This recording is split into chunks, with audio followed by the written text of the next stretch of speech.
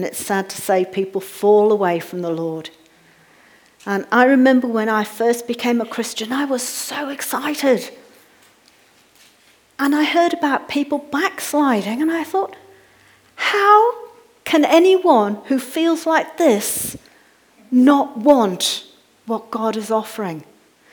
But as your journey with Christ goes on, things come in and things get in the way and life gets a bit tough, and you don't pray this day and you don't read your Bible that day and you don't fellowship with people, and just bit by bit, things get really hard, and bit by bit, you start losing your way, and bit by bit, you start getting further and further from God. He doesn't get further from you. You get further from him. And that's how somebody hardens their heart and ends up backsliding. And when the day of the Lord comes, if you're not with Christ, if you haven't kept renewing your life with him, kept having that relationship, things could be pretty dire. So it's sort of worth thinking about. So let's step back in time for about 2,000 years and a bit more. There hadn't been a prophet in Israel for over 400 years. And it was said that when the next prophet comes, then the time of the Messiah is fast approaching. And a prophet appeared, and his name was John the Baptist. So let's have a bit of background about John the Baptist. His father was a Jewish priest from the tribe of Levi. His name was Zechariah.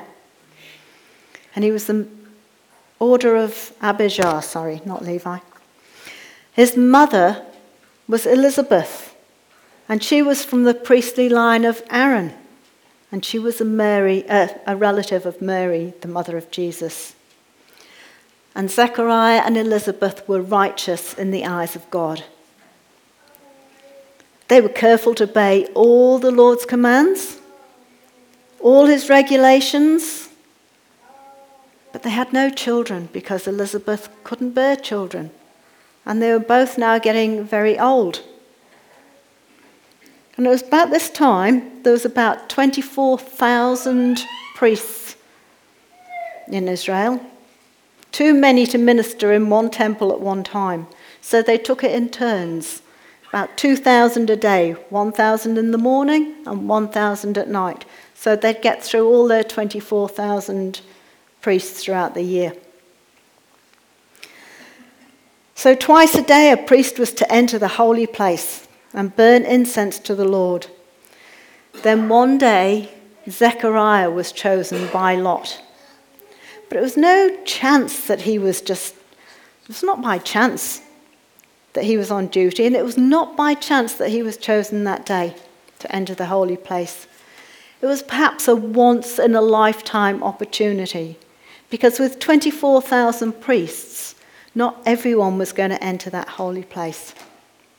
But God was guiding the events of history to prepare the way for the coming of Jesus Christ. So let's take a look at Luke chapter 1, verse 11 to 17.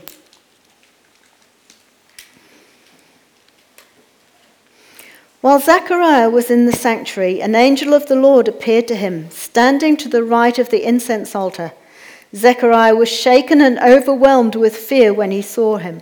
But the angel said, "Don't be afraid, Zechariah. God has heard your prayer. Your wife Elizabeth will give you a son, and you are to name him John." Well, I think about at this time, John and Elizabeth had sort of given up praying for a child because she was past childbearing age. They were getting quite on in years. So I think John would have been quite taken aback when he heard that God's answered his prayers. God's answered his prayers. "You will have great joy and gladness, and many will rejoice at his birth, for he will be great in the eyes of the Lord. He must never touch wine or any other alcoholic drinks.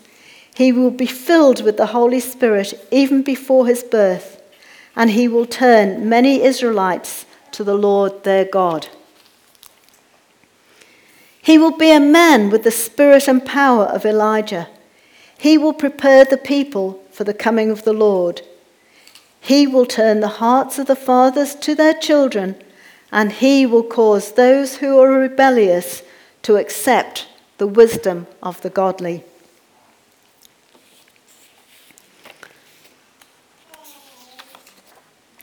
So in the Old Testament, abstaining from alcohol was part of the Nazirite vow, of special dedication to God. But the vow was usually temporary. It was just for a short time. And people would say, I'm going to make a vow for however long, and that's how long they keep it. But for a few individuals in the Bible, such as Samson and Samuel and John the Baptist, it was a lifelong commitment. And it wasn't a commitment that they made themselves. It was a commitment that was made for them before their birth. So John grew up and he became strong in spirit. And he lived in the wilderness until he began his public ministry when he was about 30 years of age. Now, because he was born of a priestly family, he could have gone into the temple. So it was his decision to go into that wilderness. It was his decision to spend time alone with God. It was his decision. And that's what he did. And John was the prophet that Malachi had said would be coming. He said God would send a messenger before the time of God's salvation. And this was John the Baptist. And John's purpose was to go before Christ, to prepare the way, to make straight the way for the Lord.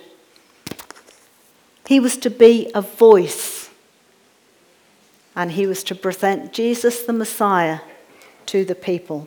That was his purpose. So let's have a look for his life in Luke 3, starting from the middle of verse 2.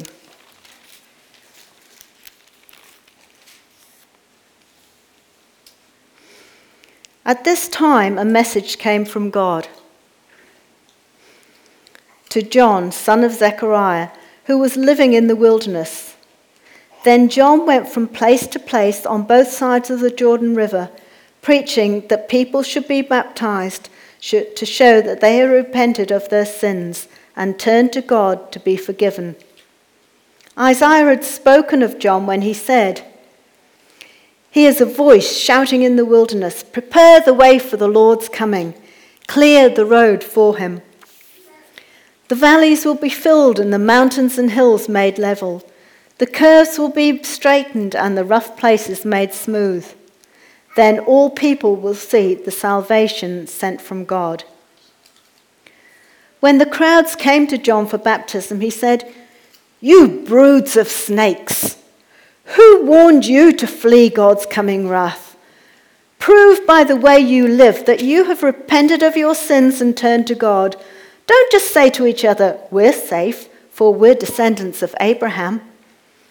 That means nothing, for I tell you, God can create children of Abraham from these very stones. Even now the axe of God's judgment is poised, ready to sever the roots of the trees. Yes, every tree that does not have good fruit will be chopped down and thrown into the fire." The crowds asked, "What should we do?" John replied, "If you have 2 shirts, give one to the poor. If you have food, share it with those who are hungry." Even corrupt tax collectors came to be baptized and asked, "Teacher, what should we do?" He replied, "Collect no more taxes than the government requires." "What should we do?" asked some soldiers.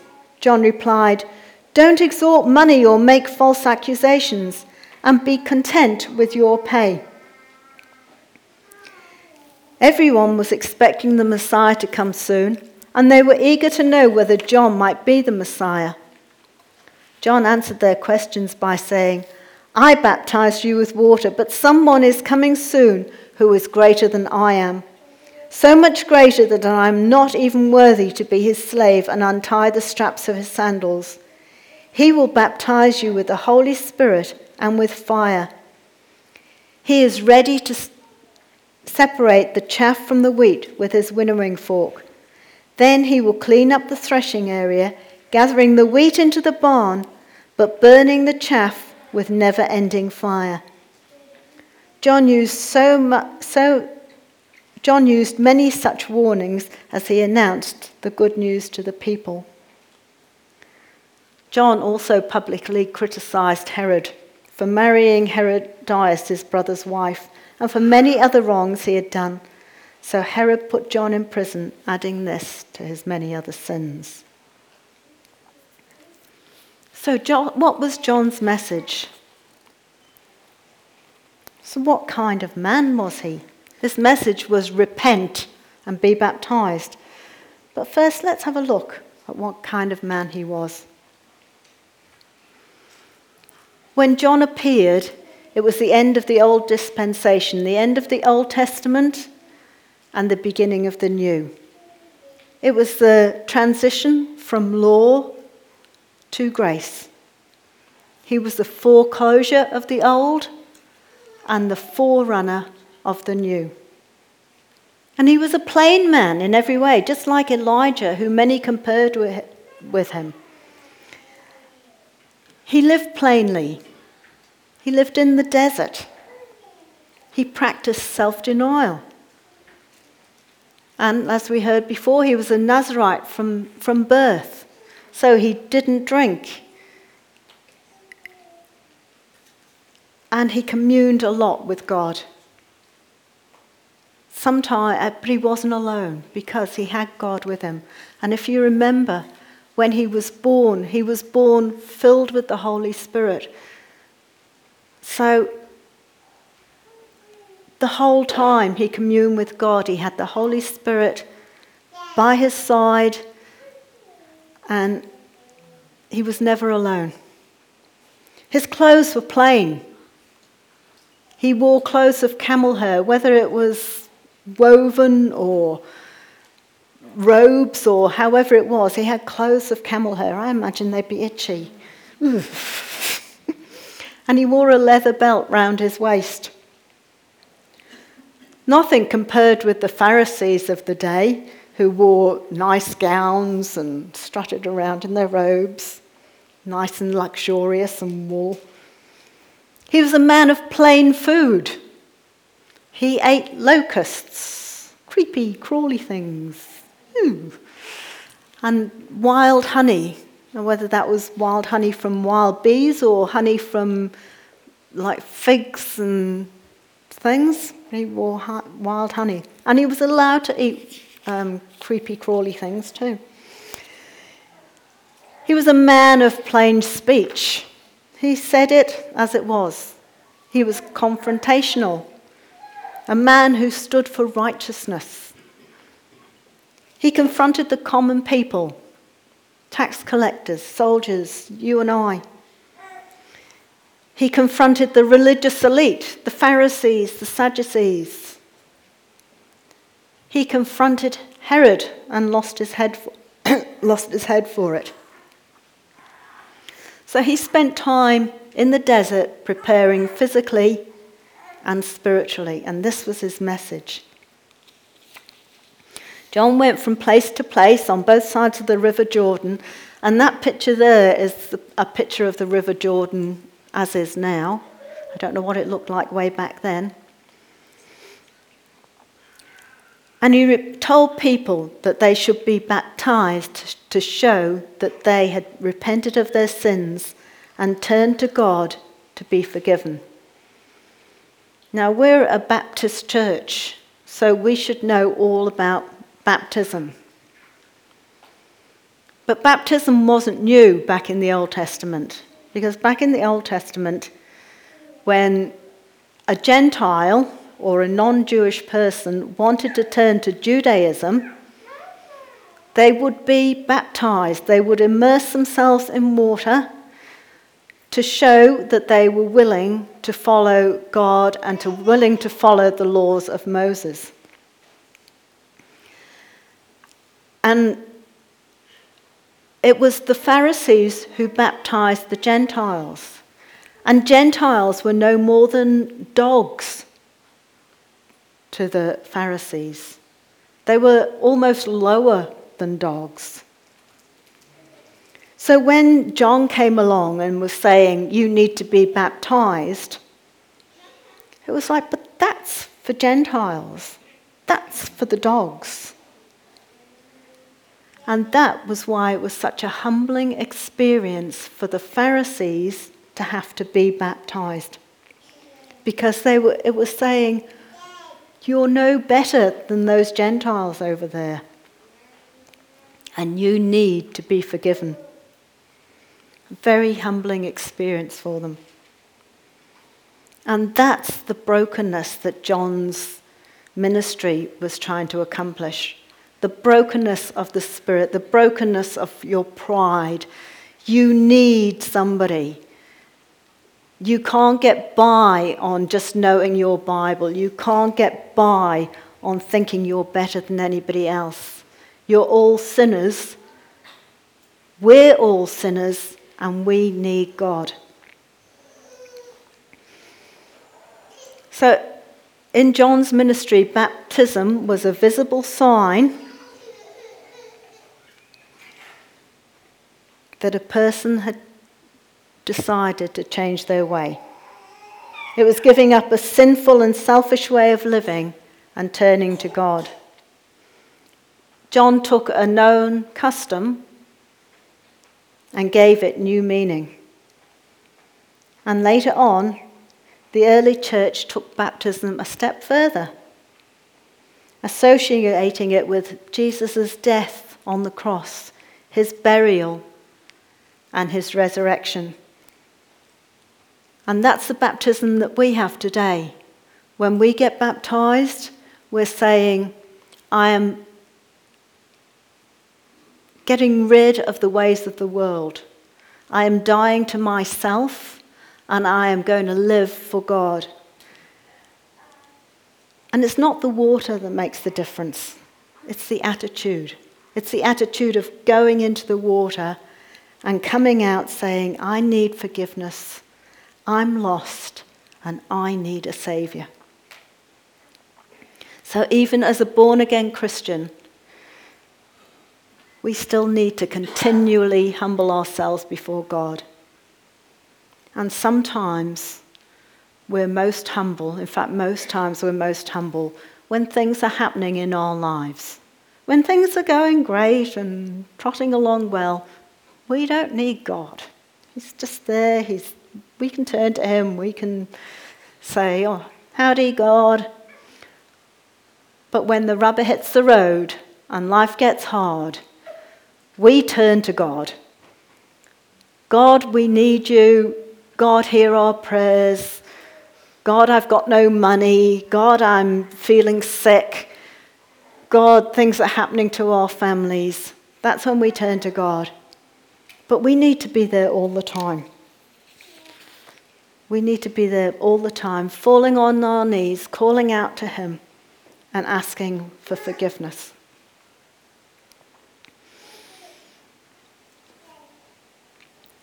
When the crowds came to John for baptism, he said, you brood of snakes.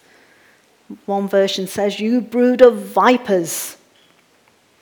Who warned you to flee the coming wrath? Prove by the way you live that you have repented of your sins and turned to God. And don't just say to each other, we're safe, for we're descendants of Abraham. That means nothing, for I tell you, God can create children of Abraham from these very stones. Even now the axe of God's judgment is poised, ready to sever the roots of the trees. Yes, every tree that does not produce good fruit will be chopped down and thrown into the fire. Now to the Pharisees, the coming of God, the wrath of God was totally foreign to them, because they relied on their family lines. They relied on their heritage. They didn't rely on their faith. For them, their way to God was inherited. They belonged to Abraham. In fact, they thought of Abraham as their get out of free card. In fact, it said that Abraham was standing there near the gates of hell, so that any Pharisee that came down that road, he would say, "Oh, no, he belongs to me," and send him back to heaven. That's how they felt. And it can be similar for Christians too. Children brought up in Christian homes, they know the Word of God, they know the ins and outs of God. And they think, family's a Christian, I know the Word of God, I'm on my way to heaven. But it's not like that, it doesn't work like that. Everyone has to make their own decision to follow Jesus. Everyone is responsible for their own hearts. Everyone is responsible for their own actions. And everyone is responsible to make a commitment to Jesus before they die. So being good doesn't cut it. Living a good life doesn't cut it. Volunteering for anything doesn't cut it. It's not going to get you to God. It's good. It's good to do those things. It's good to be good. But it's not going to get you close to heaven. I think even the thief on the cross, he wouldn't have been a good man. He was dying for the things that he'd done. But in his last moments, he said, "Jesus, forgive me." And what was Jesus' reply? "You will be with me this night in paradise." So it's not our good works that are going to get us there. It's our commitment to Christ. It's asking him for forgiveness, telling him that you love him, and asking him to help you. So why did the Pharisees come out to John?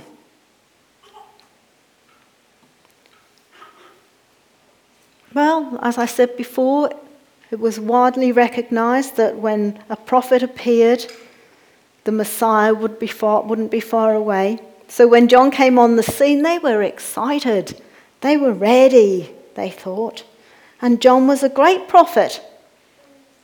And John spoke like the prophets of old, just like Elijah. He spoke about sin, and he spoke about punishment, and he spoke about turning to God. And he spoke about it with a passion, with an urgency. He was preparing the people for the coming of the Messiah. And the Pharisees were quite excited.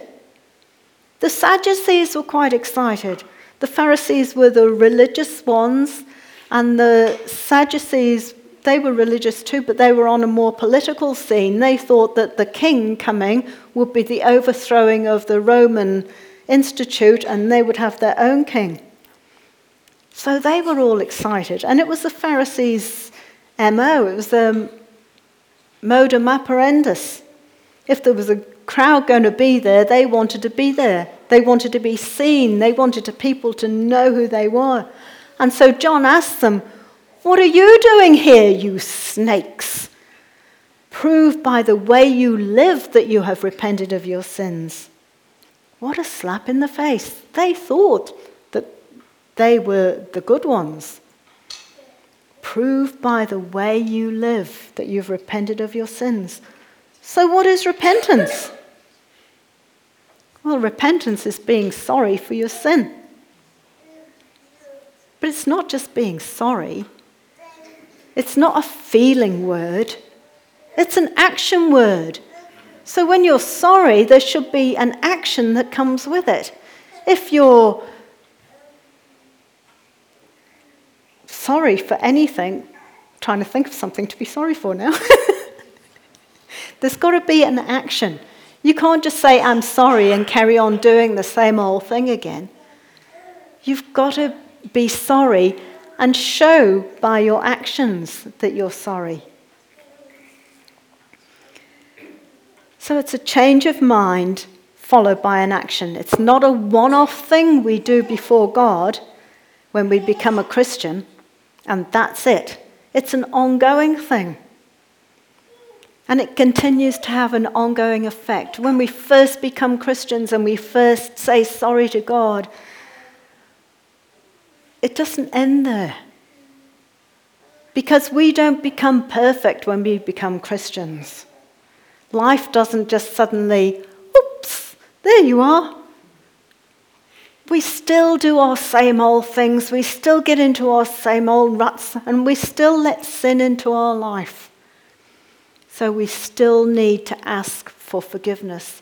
We still need to repent. And Paul says it like this in 2 Corinthians 7 verse 10. Godly sorrow brings repentance that leads to salvation and leaves no regret, but worldly sorrow brings death. Now, I can remember when I first became a Christian, I gave my life to the Lord and I cried and I cried and I cried. And when we went to church, now we became Christians in an AOG church in Beach Haven, and it was a brand new church. There was probably about 50 brand new Christians there. And every service, everyone was crying and crying and crying. I don't think we had a service when anybody didn't cry. Now, why was that? It was because we were all new Christians and we all knew the grace of God and we all knew what God had done for us and we didn't take it for granted. And I hate to say it, but I don't see much crying in church and I'm just as guilty. Why don't we cry? Have we forgotten how sinful we are? Have we forgotten what God has done for us? I think we need more tears in church. I think we need to be more repentant. And this is what John was coming to do. Godly sorrow brings repentance. That leads to salvation. Now that's joyful and that's great. And it leaves no regret. But worldly sorrow brings death. Worldly sorrow is the end.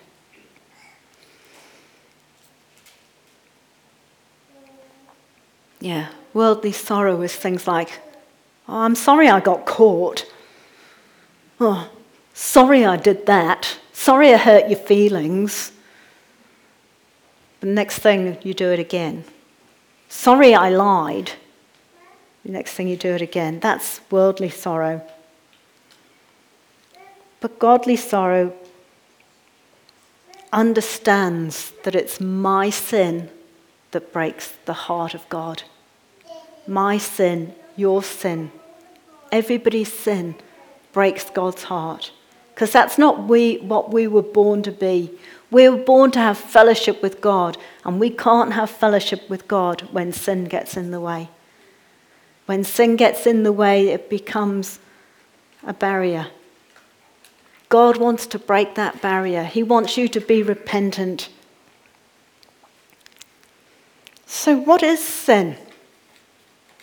Something we talk about, but what is it?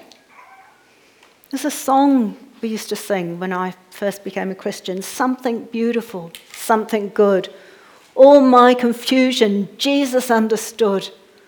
All he had to offer me was all I had to offer him was brokenness and strife. But he made something beautiful out of my life. And yes, Jesus can make something beautiful out of your life. But first, you have to confess your sin to him. Our brokenness and our strife comes from our sinful nature.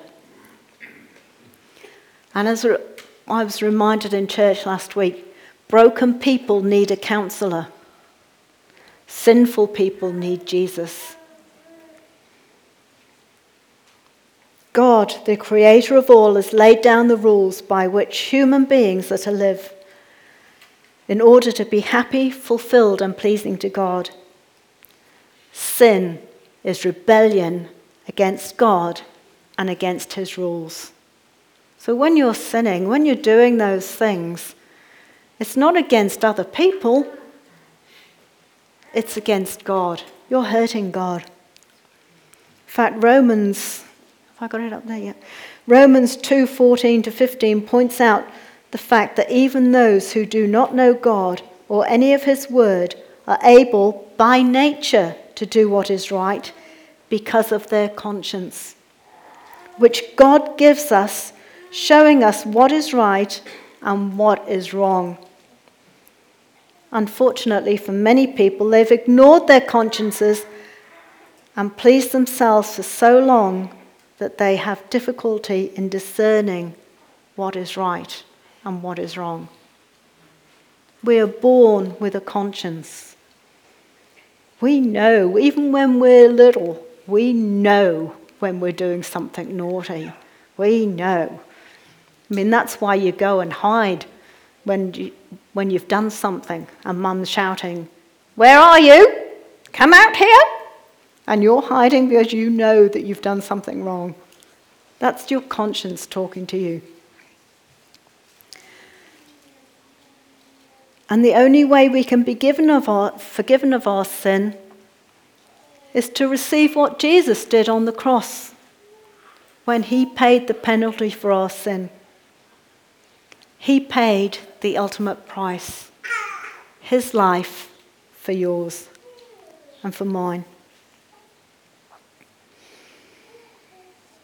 So remember, there's no repentance without action. There's no repentance without a change of mind followed by action, a product of salvation. So what should the fruit of repentance look like? Here, the crowds asked him, Oh, too bad. The crowds asked him, what should we do? And John's message demanded an action. If you have 2 shirts, give one to the poor. If you have food, share it with the hungry. Sharing and caring, that's action. Corrupt tax collectors came to him to be baptized and said, "Teacher, what should we do?" Tax collectors were so corrupt. Nobody liked a tax collector. I don't think many people like them much nowadays anyway either, but it's not their fault. But they were rogues. They asked for more than what the government was asking for, and they cleared a bit off the top for themselves. They got rich on other people's wages. What did John say to them? Collect no more taxes than the government requires. Go above and beyond. Be honest. Stop stealing. That was their action of repentance. Some soldiers said, "What should we do?" And John replied, "Don't extort money. Don't make false accusations.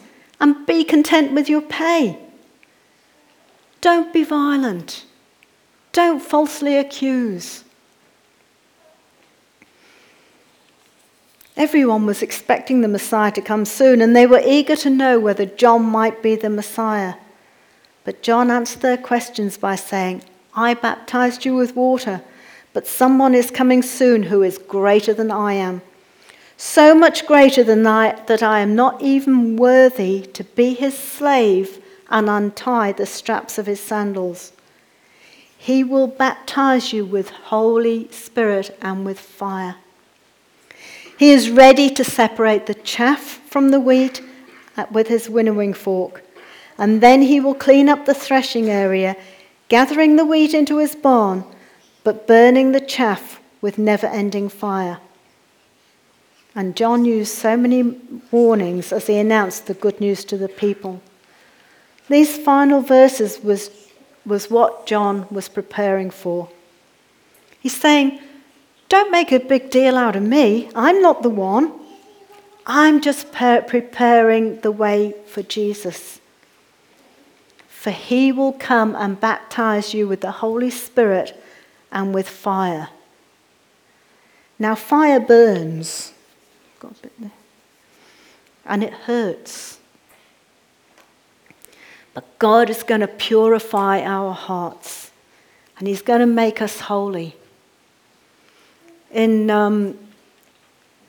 olden days, when they went to winnow the wheat, they get a pitchfork sort of deal, and the wheat would be on top of a hill where it was where you could get a bit of wind, and they'd dig the pitchfork in and they'd throw the wheat up in the air, and all the chaff and the stalks and everything would be blown away, and the wheat would fall down on the ground, so that all you were left with was wheat.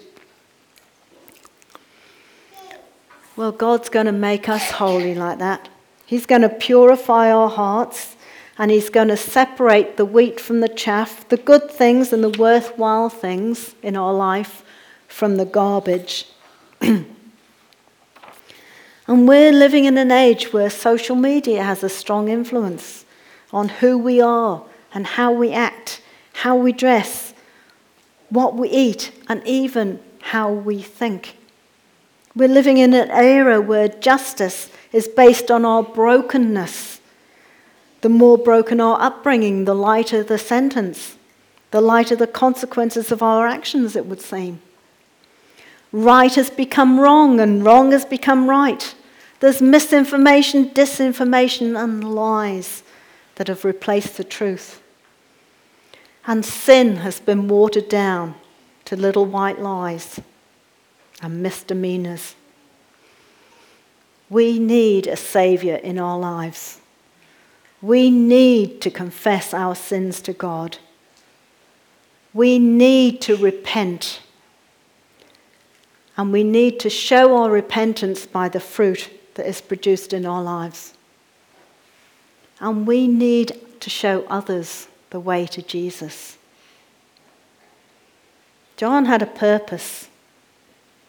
He was prepared and he was passionate. What is your purpose? What is your mission in this life? How prepared are you in your hearts? What are you passionate about? Can you be a voice in this world? A voice for Jesus, a voice for God, to lead others to him? Can you be repentant and show your repentance through your actions? Do we need to do a little bit more crying before God? I'll leave it with you.